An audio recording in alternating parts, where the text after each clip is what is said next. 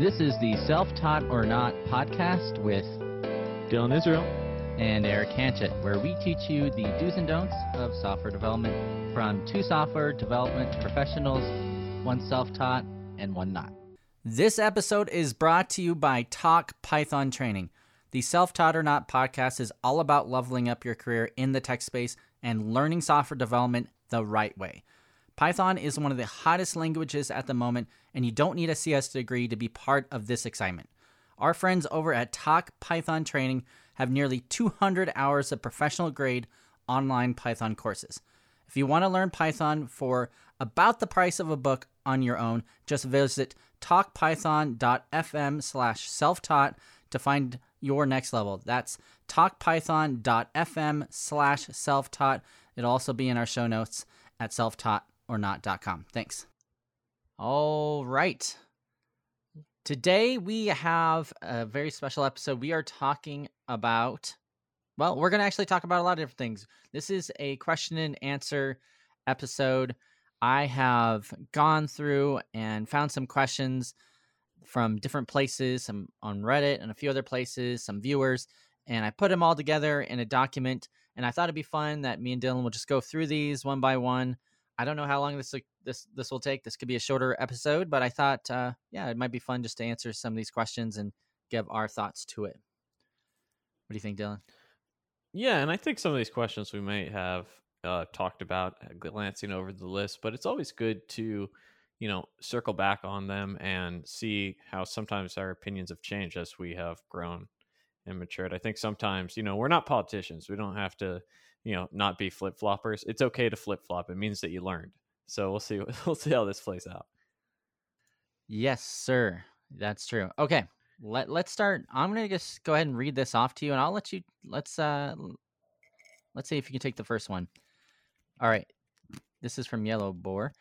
I just graduated in December with my CS degree. I had a good GPA, but no internships or whatnot. What would be the best use of my time if I would like to try and land a full stack position? Currently, my plan is to do a leak code problem or two a day while working through a web dev course, but there are just so many courses out there. I don't know how to pick. Any advice would be appreciated. Yeah, so my first instinct with this is to, for people who are doing a CS degree program, if you're asking this question after you graduated, you're messing up. This is definitely something you need to have an answer to easily, the semester before you graduate, if not, the time you start your senior year. You should not be figuring out how to succeed with your degree after you got it. You can definitely be much more proactive with it. I think the studying of data structure problems and algorithms with what he's doing with the leak code is obviously a foundational interview skill. But I also think that the going and trying to get an internship would have been a much better use of his time earlier on. But other than just prepping and applying, like that, just have the mentality that applying full time is really your job. And I don't think, even the way that this is currently doing a leak code problem a day or two sounds very sort of nonchalant. It's sometimes I think there's a little bit of burnout that happens when people just graduate because they just hit this huge milestone and they want to stop. And I kind of get the feel from this question, but just got to power through till you go and land that first role. Yeah, I would say the same thing. Your job should be trying to find a job and just trying to power through it. I like what you said, Dylan, about internships. I would say the same thing. Like, did he not have a chance to get an internship? Was it none available? Granted, I have heard from some grads that getting internships are really hard right now. Maybe it's COVID. Maybe it's just they have lots and lots of people trying to get internships. So maybe you tried. It's not, there's no shame too of just going to a local company in your town. May not be prestigious, but just trying to get a part-time job during the summer or even while you work. I worked and did school at the same time. I mean, if you can get it with, something to do with computer science or like a programming job at a web development place making $7 an hour, I think that's going to help you in the long run too. I would say, as for like web dev courses, I think it really depends on who you're targeting. If you're looking to join a FANG type company or like a big company like Amazon or Facebook or Google, yeah, doing leak code problems are a good idea. But if you're targeting more of a smaller company in your local town, maybe you don't need to use to learn Leet Code. So maybe that's just need to go over the basics of web dev and, use some of the resources there. Which I think we have another question that asks about some resources, so we won't get into that here. But all right, let's go to the next question. And let me read it. Hello, just getting started at the business, and I was wondering, for clients with tight pockets, at what price breakpoint in average is it ethical to sell the customers basically a template website with changed fonts, images, colors for both proper websites built in something like Laravel, Vue, React, etc., and for websites built with CMSs? Yeah, I'll take this, and then I'll see what you think, Dylan. This is kind of interesting because I've done a little bit of freelancing back in the day, and I think Dylan has too. And working with clients is sort of an art form. In some ways, you need to really find out what they're trying to achieve and how you can help them. But you shouldn't think of it's this only took me an hour, therefore, I can only charge them $10, or this was just really easy for me, I should charge them less. What you should do is, how much value are you bringing them?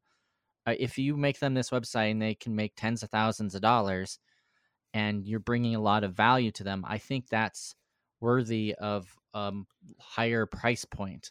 Not, you shouldn't necessarily think of it like, well, this was easy because I just used a template off the shelf. You could be like, what kind of value did I bring them? Maybe you bought the best template ever. Maybe it took you a few hours to configure it exactly to their needs. I mean, that's fine. So you should charge what you think you're worth. And I always suggest that people look at what people in this industry are charging, and then I would charge more. I would charge more than what most people are charging, because a lot of people undercharge, especially if you're first starting a business. A lot of people think, oh, I can't charge more than $20 an hour. I can't charge more than $50 an hour. I always think, what kind of value can you bring to the business?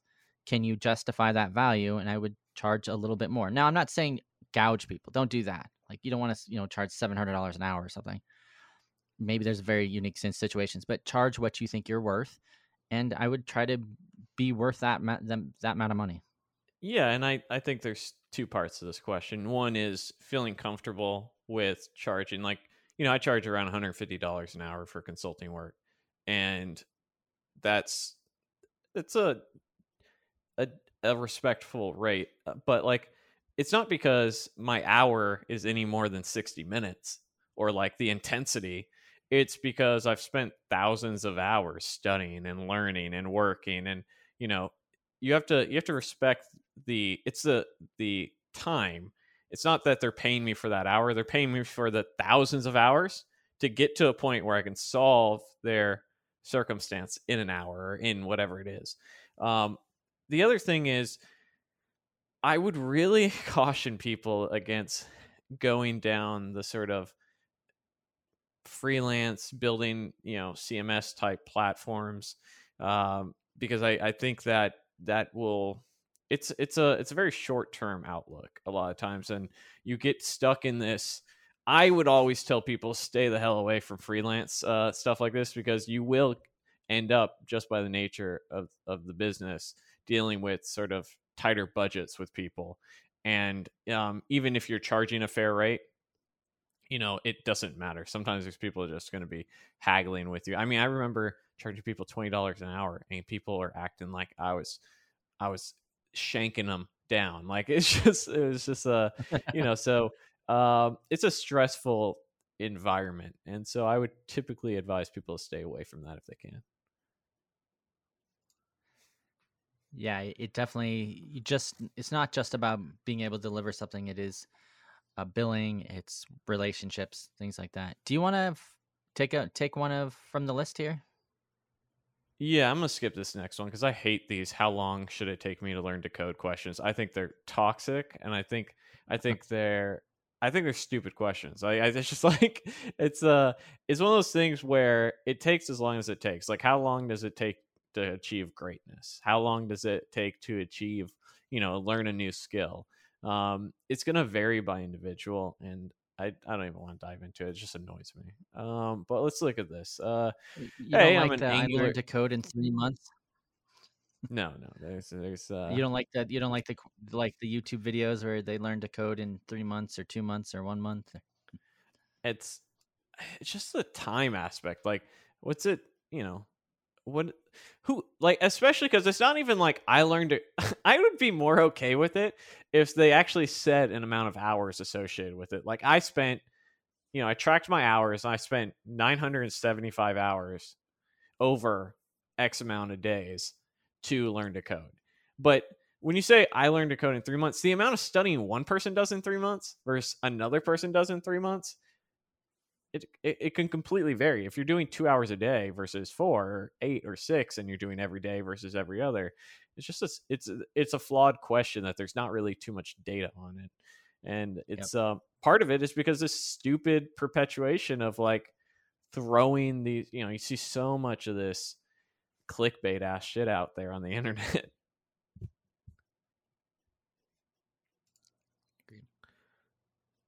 Let's see here. I'm an Angular developer looking to create a static website for my CV. What is a recommended way of doing static pages these days?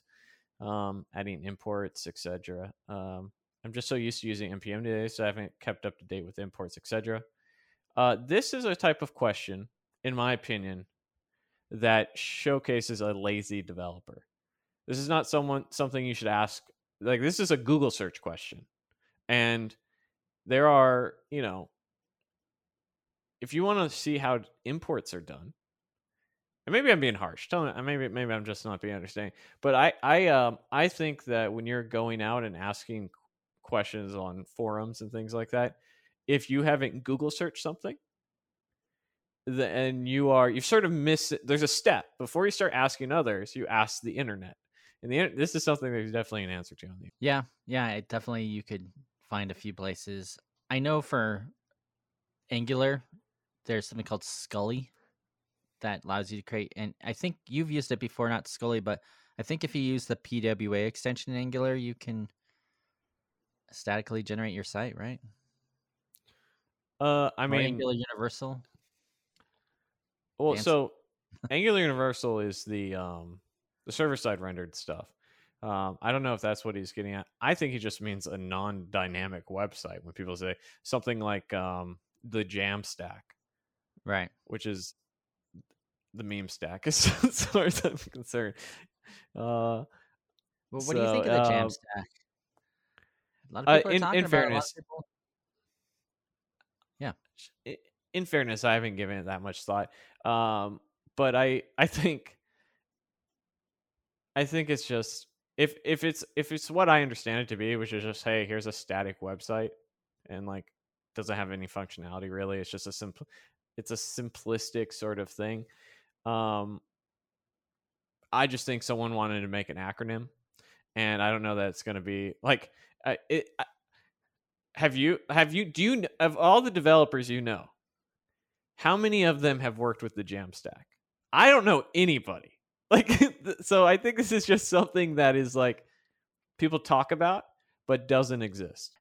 Yeah, I mean it feels like some companies are starting to talk about this, like, we have these really kind of bloated apps out there in production that have big bundle sizes, and they're using React or Angular or Vue, and people hear about Jamstack and using static websites, and it feels like it's a little bit of a meme. I definitely feel like I'm probably a truer believer than you. I think people are always going to want faster sites, and we're going to find out that this Jamstack has some.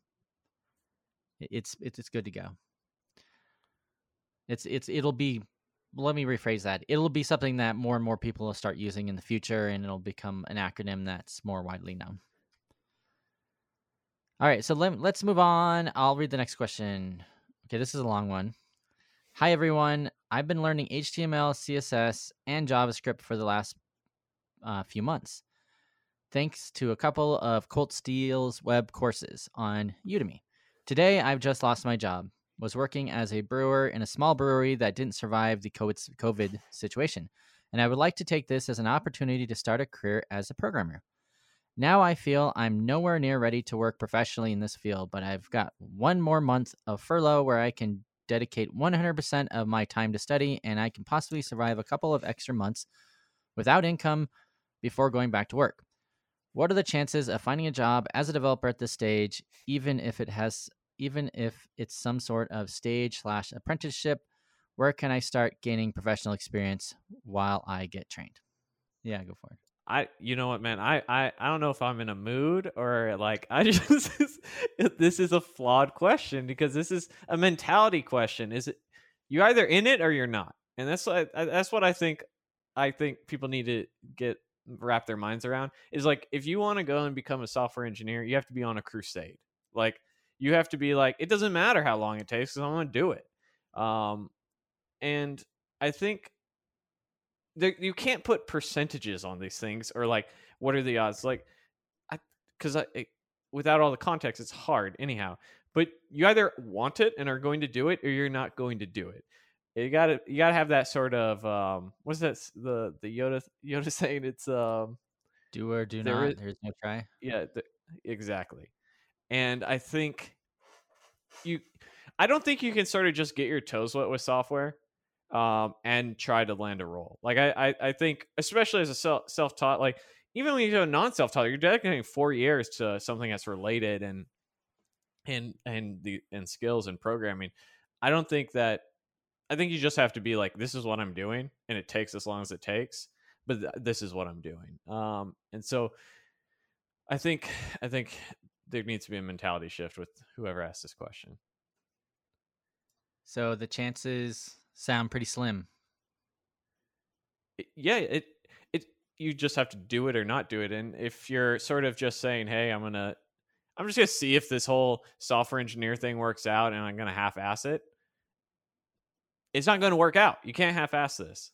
Like people don't just hire you because you're like, oh yeah, I did some Codecademy courses. Like you have to go, you have to do X, Y, and Z, build things, try things. Like it's an unhealthy amount of dedication you have to do to break into the industry.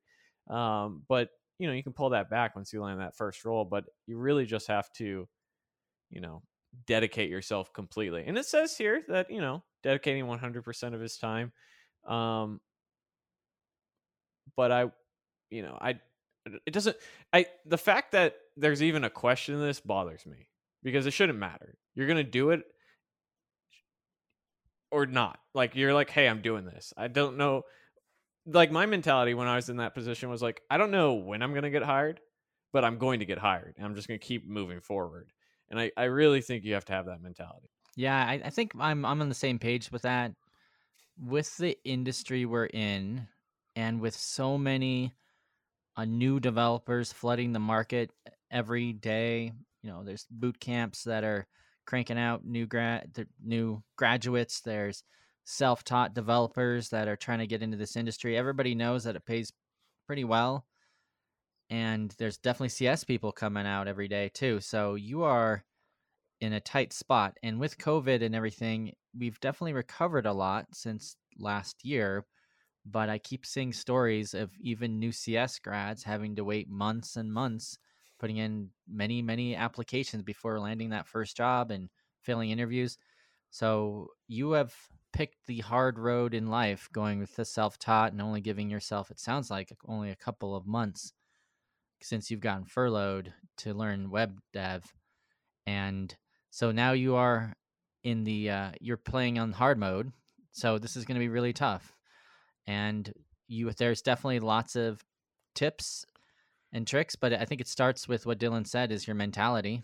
You're going to have to dedicate all your time and effort to get this in. You're going to probably have to get a couple of lucky breaks, especially if you're looking to work somewhere. I mean, he does say he's looking to maybe do an apprenticeship somewhere, or maybe I'm thinking maybe I haven't really heard that word in our industry too much. I think internship is more prevalent. Even then, I think you're probably going to have a hard time getting an internship anywhere. But you will, if you keep applying, you keep talking to the right people, someone will give you a chance. And then that is when you're going to have to work even harder to show that you are a good employee and that you should be kept. And then you can get in some experience, because that's what you really need. You need to get that 1, 2, 3 years of experience. And then things in the job market will become much easier as long as you keep growing and becoming better and working hard. You know what I would prefer this question to be? Because like, we're taking one paragraph and like, saying like, hey, this is who knows what's in this guy's head. What this question should be is, what type of job would you recommend I have where I can scrape by and still study development as much as I can to go land that development role, right? Like, you're giving yourself a few months time to succeed here.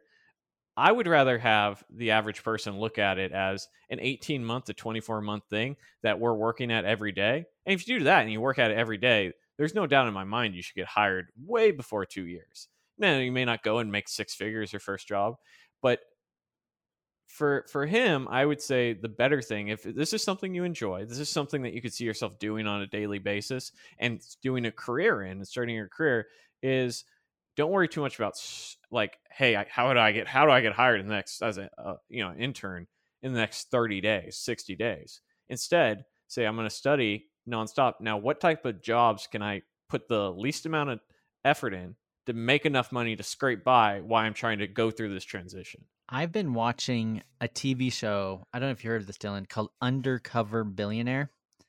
And it's basically, they put this guy, like they've had 2 seasons now, so they have different entrepreneurs, but they'll have like this billionaire and they'll throw him in the middle of nowhere with just $100, and his goal is within 3 months to build $1 million business. And I watched the first season. It was actually pretty crazy. Like, the guy was selling, like flipping houses, selling cars, like, volunteering, working manual labor jobs to make money, and he kept on doubling his money. It was pretty crazy what he was able to do. I think my crazy head's thinking about this. Wouldn't it be cool to like follow someone for 90 days, become a developer in 90 days with no skills, out of high school, no degrees, and see if someone can do it? Hollywood, come knocking. I got this idea. I'll make it happen. I don't think anybody's watching that, dude.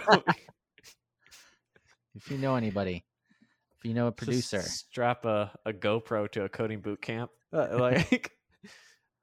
Or if someone's listening right now and you've heard of that in the past, let me know. That'd be cool. I don't know if there's any coding TV shows. Maybe it's just me. That'd be fun. All right. Well, Mr. yeah, pick another one, right? Dylan. I think this is a good one. Hi, folks. I have about 8 years of experience. Been without a job for about 3-4 months due to company closure. Had no problems getting interviews, but struggling with clearing on-sites. Got 3 offers with companies that don't resonate with me in terms of a mission and contribution to the world. In fact, the top paying one is somewhat controversial. Think gig economy. I need some reassurance or motivation to keep my job search going. I'm interviewing with a couple companies that have missions that resonate with me in the mental health and life sciences research. I have no deadlines yet, but I'm definitely keeping companies waiting. Definitely kept companies waiting for nearly 2 weeks already. Can anyone share any motivation or reassurances? So this might be something that doesn't resonate with a lot of our listeners. There's someone with 8 years experience and has options, got multiple offers. And I think this is more of a, and clearly doesn't need the money. Because if you get multiple offers and you're saying it's not the type of organization I want to work for, and you've taken 3 or 4 months off, like most people can't go 3 or 4 months off without a job. They're living paycheck to paycheck. But I think it's also important to answer some of these larger senior dev type questions. And I think in this individual's perspective, as far as on-sites go, I'm not too worried about that because he's getting offers. You can prep if you're failing on-sites and it's not technical, you're failing the sort of personality aspect of it, and you just need to focus on your communication skills and do some basic stuff, and that will come in time if you just actually focus on it like any other skill.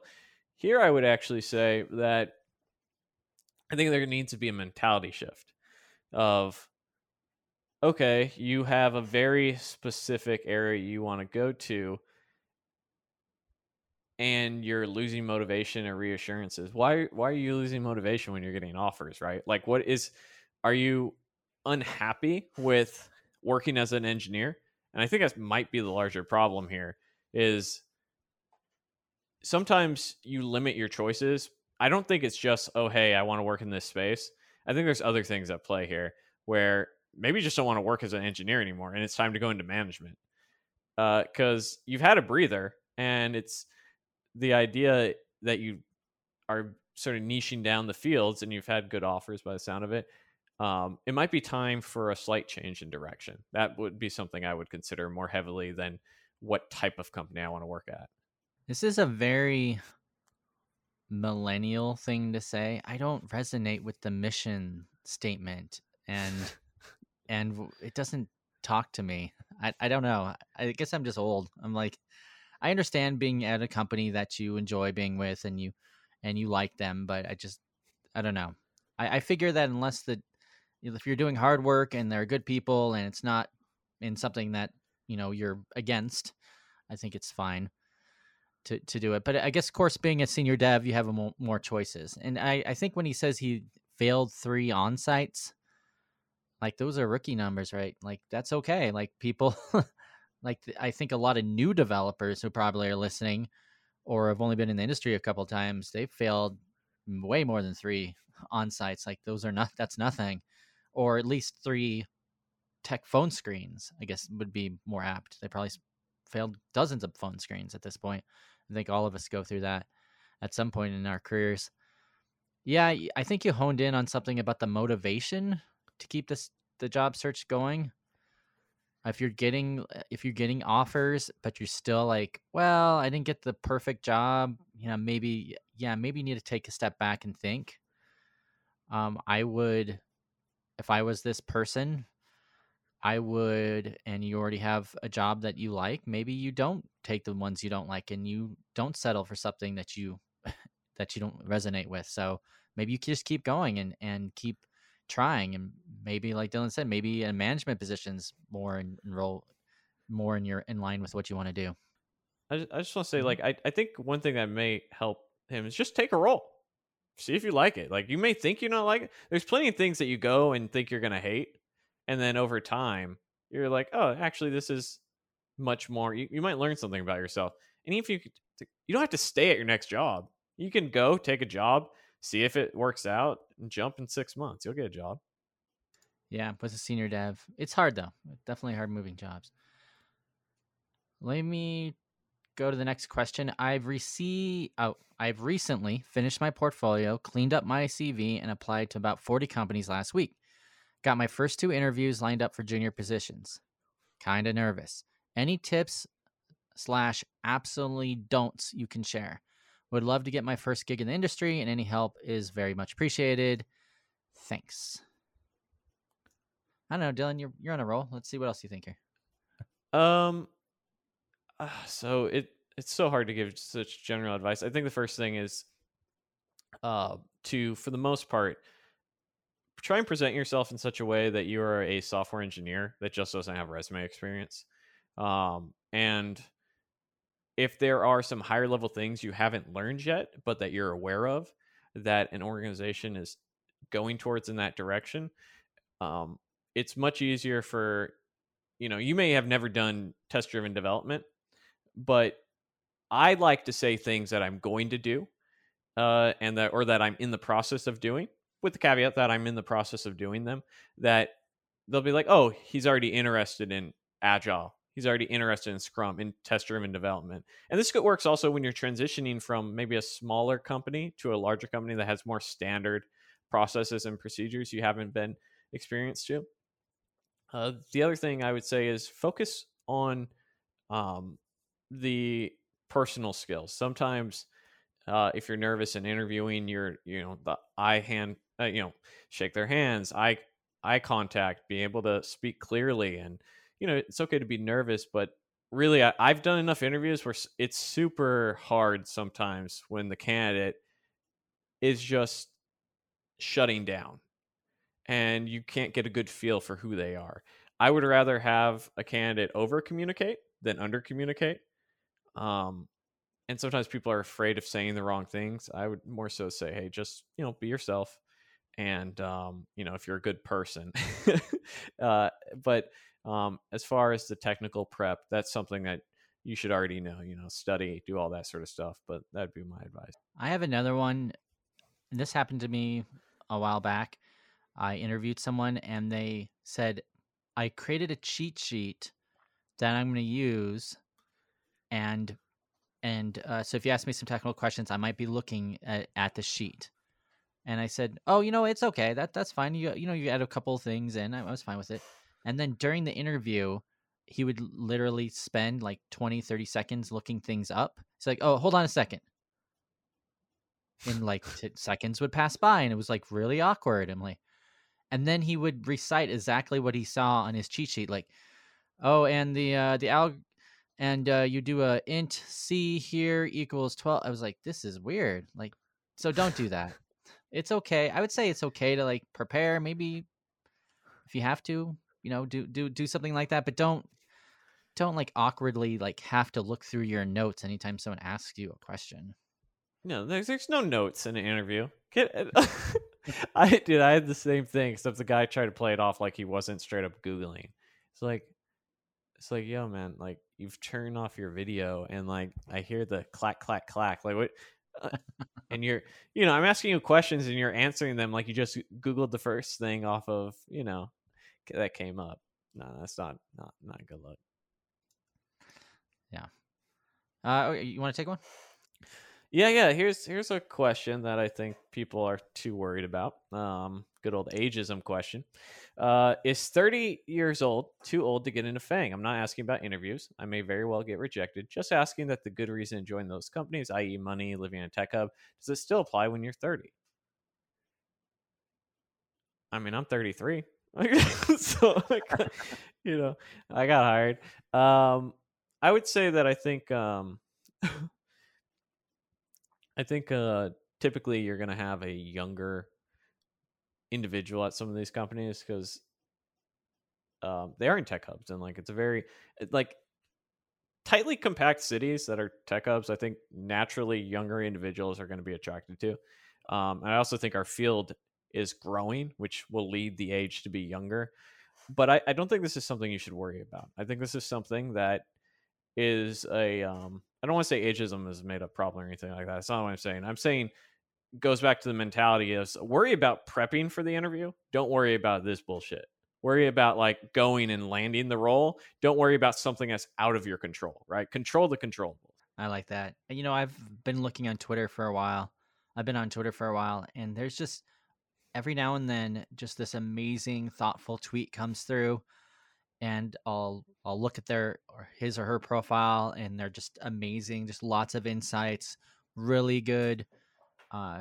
They have a really good website and portfolio, and I'm like, wow, this person's probably been doing this for a long time. And then I look up their LinkedIn, and I've seen they've only been working as a developer for a few years, or like a couple years, or maybe 5, 3 or 4 years.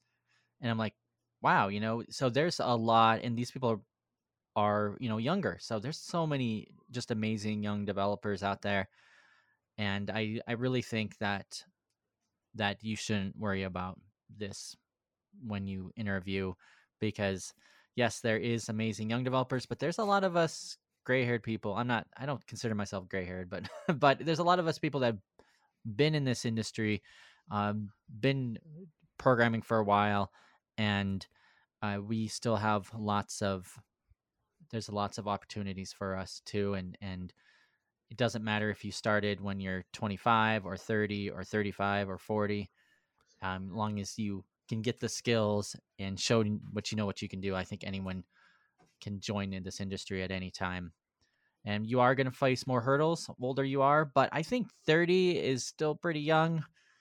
I think people like when you're 20, you're like, oh my God, my life's over when I'm 30, but it's not true. Yeah, there's plenty of people starting to learn to program or starting to get into their FAANG companies in 30s and 40s, and that's fine. All right, let's okay, so I think I have another one here. I kind of feel disinterested. Let me see if okay, let me go to another one. How often should I interview at other places? I'm a junior dev, but very happy in my company. Plus, getting to learn a lot and have great mentorship. I heard some people in the industry interview yearly just to keep doors open. Is that advice recommended for juniors too? I think you need to. So after if this is your first junior level job, um, I think you should be interviewing after 6 months. Um, as far as growing, because you're not going to get a job right away. You might not get a job for another 6 months. That's going to give you a substantial pay bump or be at a larger, better organization that's going to mentor you more so. I really think that I've, and I sort of I give advice based off what I would do or what I've done. And as somebody who in about 4.5 years has had 4 or 5 jobs, I can tell you that part of progressing your skill and part of going and being experienced at different locations and picking up the good here, the good there, the good there. And then when you go and, eventually land at a role, you go and you bring more things to the table. That's my mentality, and that's worked for me. And that's what I would tell most junior engineers. Until you're at a senior level, I don't care if you're happy at your company. I want you to get your pay up. I want you to get your skill up, and then go find a company that's going to make you well compensated and you're going to be happy at. And I don't think you need to worry about that at junior level. I think you need to go and accomplish those two things first. I think I slightly disagree on the time frame. I think you just said 6 months. I would say unless you are in a toxic environment, but if you like the job you're in and you're a junior dev, I don't see any reason not to stay there for a couple of years.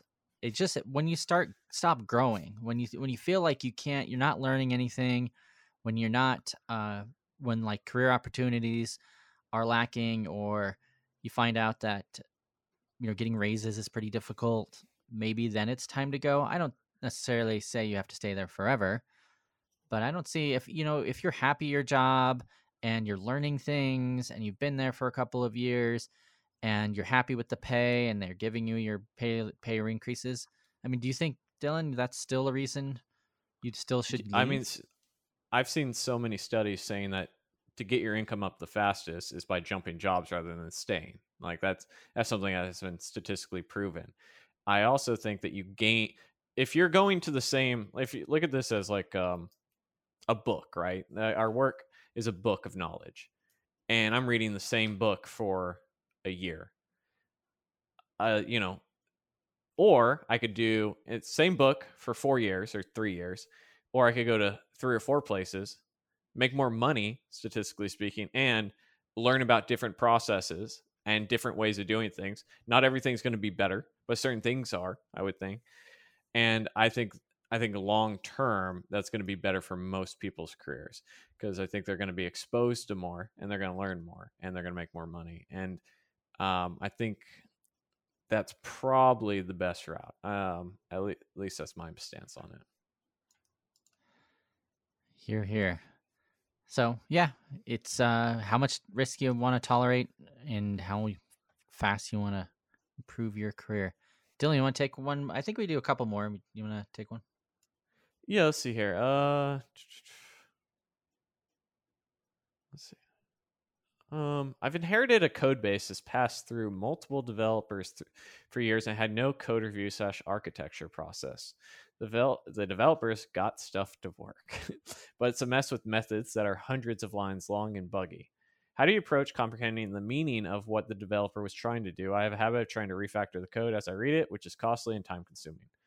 I mean, the last part, costly and time consuming, is I think this is the very nature of what you're dealing with. It's going to be costly and time consuming, and to avoid that is almost impossible. So typically what I would do is I would start adding testing into the application. And I would write tests before I refactor it. That way, as I go and I break functionality, I do my best to understand the functionality. It's not going to be perfect. Without a doubt, you're going to break things, but I'd write tests as I go and start refactoring pieces of the application.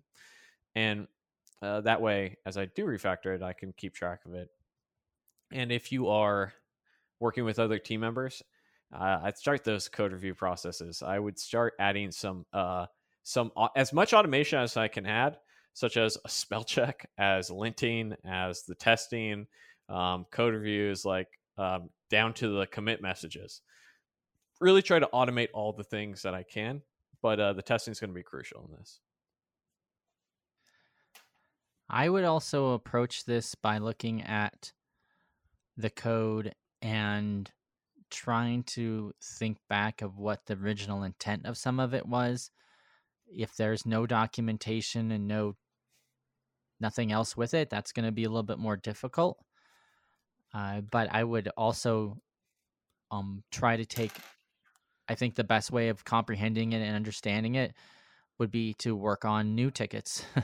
Once you get assigned new work, you're going to have to go into those deep and dark places in the code that no one understands, and you're going to have to try to understand it. And that's a good motivator to try to understand and try to comprehend what the developer was trying to do. I think you also, when you start a new job, you're going to have to spend some time with the code base and just try to understand it. And, a good way of doing that, like Dylan said, is write tests, things like that, refactors. But it could just be, I don't know, I'm old school. Oops, sorry about that. I'm old school. I sometimes just print code out on a printer. I don't know if people still do that, but I'll sometimes I'll copy and paste parts of code that I don't understand, and I'll print it out on a piece of paper, and I'll just study it, highlight different pieces of it to try to figure out what it's doing. If it's very kind of spaghetti and you have lots of different parts, I try to write down on a different, like a text editor. I'll write down like a method name, and then I'll write down another method name, and I'll write down another to try to trace where everything's going. And that way I can go back to the previous bit of code. Especially I've worked in Java apps where you have just so many objects, so many classes that are calling other classes that are interfaces of other classes. It just becomes really difficult to understand. If you can get any UML diagrams or tools that automate it and kind of show it in a bigger picture, I've seen that work in the past too, where you can like create basically a diagram of all the inheritance models of all the different classes and all the different places that they're at. So those are a few ways that I would say would help. I guess we'll do one more. Oh, I think this is a good one. How often do you use third-party recruiters, either responding to their messages or proactively reaching out when you're looking for a new job? So far, I haven't had good luck. It felt like they had a few specific companies that really wanted to submit my resume to, even if it wasn't a particularly good fit. I could maybe see the use if you wanted to get your resume in front of a lot of people quickly, but is that even really the goal? So I wonder if this means there's definitely different types of recruiters. There's recruiters that are hired by companies that are internal to them, and they'll look for candidates all day. And then there's a lot of third-party companies, and they work directly with employers, and they'll have a group of positions that they want to be filled, and they'll reach out to a ton of people. And that's probably why a lot of people don't like recruiters, and they get a lot of recruiter spam in their LinkedIn inboxes. But this kind of mentioned something like, I reached out to a few specific companies to submit my resume to, and that's kind of a different thing. I've heard some recruiters doing that, but you have to pay them a little bit of money, and then they'll like basically look for jobs on your behalf. So you may want to double check to see which companies you're contacting and submitting your resume to. I guess these recruiter companies, I should say, and see if they're the ones that will actually try to go out on your behalf to try to find you a job, or if they're just going to look at the clients that they already have and see if your job fits with any of them. So I guess it depends on the motivations of the recruiter. Let's say the last part of the question, I could maybe see this use if you wanted to get your resume in front of a lot of people quickly, but is this even really the goal? I think depending on what part of your career you're in, if you're just trying to get your foot in the door somewhere, yes, for sure. Like that would be the goal. If you can talk to a bunch of different recruiters, give them your resume, I would pretty much take any job you can. But if you're later in your career, you probably want to be a lot more, little bit more critical. What do you think, Dylan? Yeah, I mean, I wouldn't pay a recruiter a dime to get me a job. But I have, I do get, God, probably 15 invites or 20 invites a week easily from recruiters. And I typically approve them because when I need them, I got laid off 2 years ago. And what I did was I simply said, hey, I'm on the market. And then 3 weeks later, I had a job. And so I utilize them, but you have to remember recruiters are salespeople really at the end of the day, because most of them work off commission. The ones that I enjoy working with the most are the direct hire ones, the ones who work for the company where they're like, yo, I can't just hire some idiot. This is gonna make me look bad, right? Like, and that are salaried typically. So as far as third party recruiters, most of the time it's been my experience that they're gonna be looking for roles that I'm not very much interested in, contract to hire, the sort of those types of roles. But I always take it with a grain of salt. I wouldn't be reaching out to any of them directly though.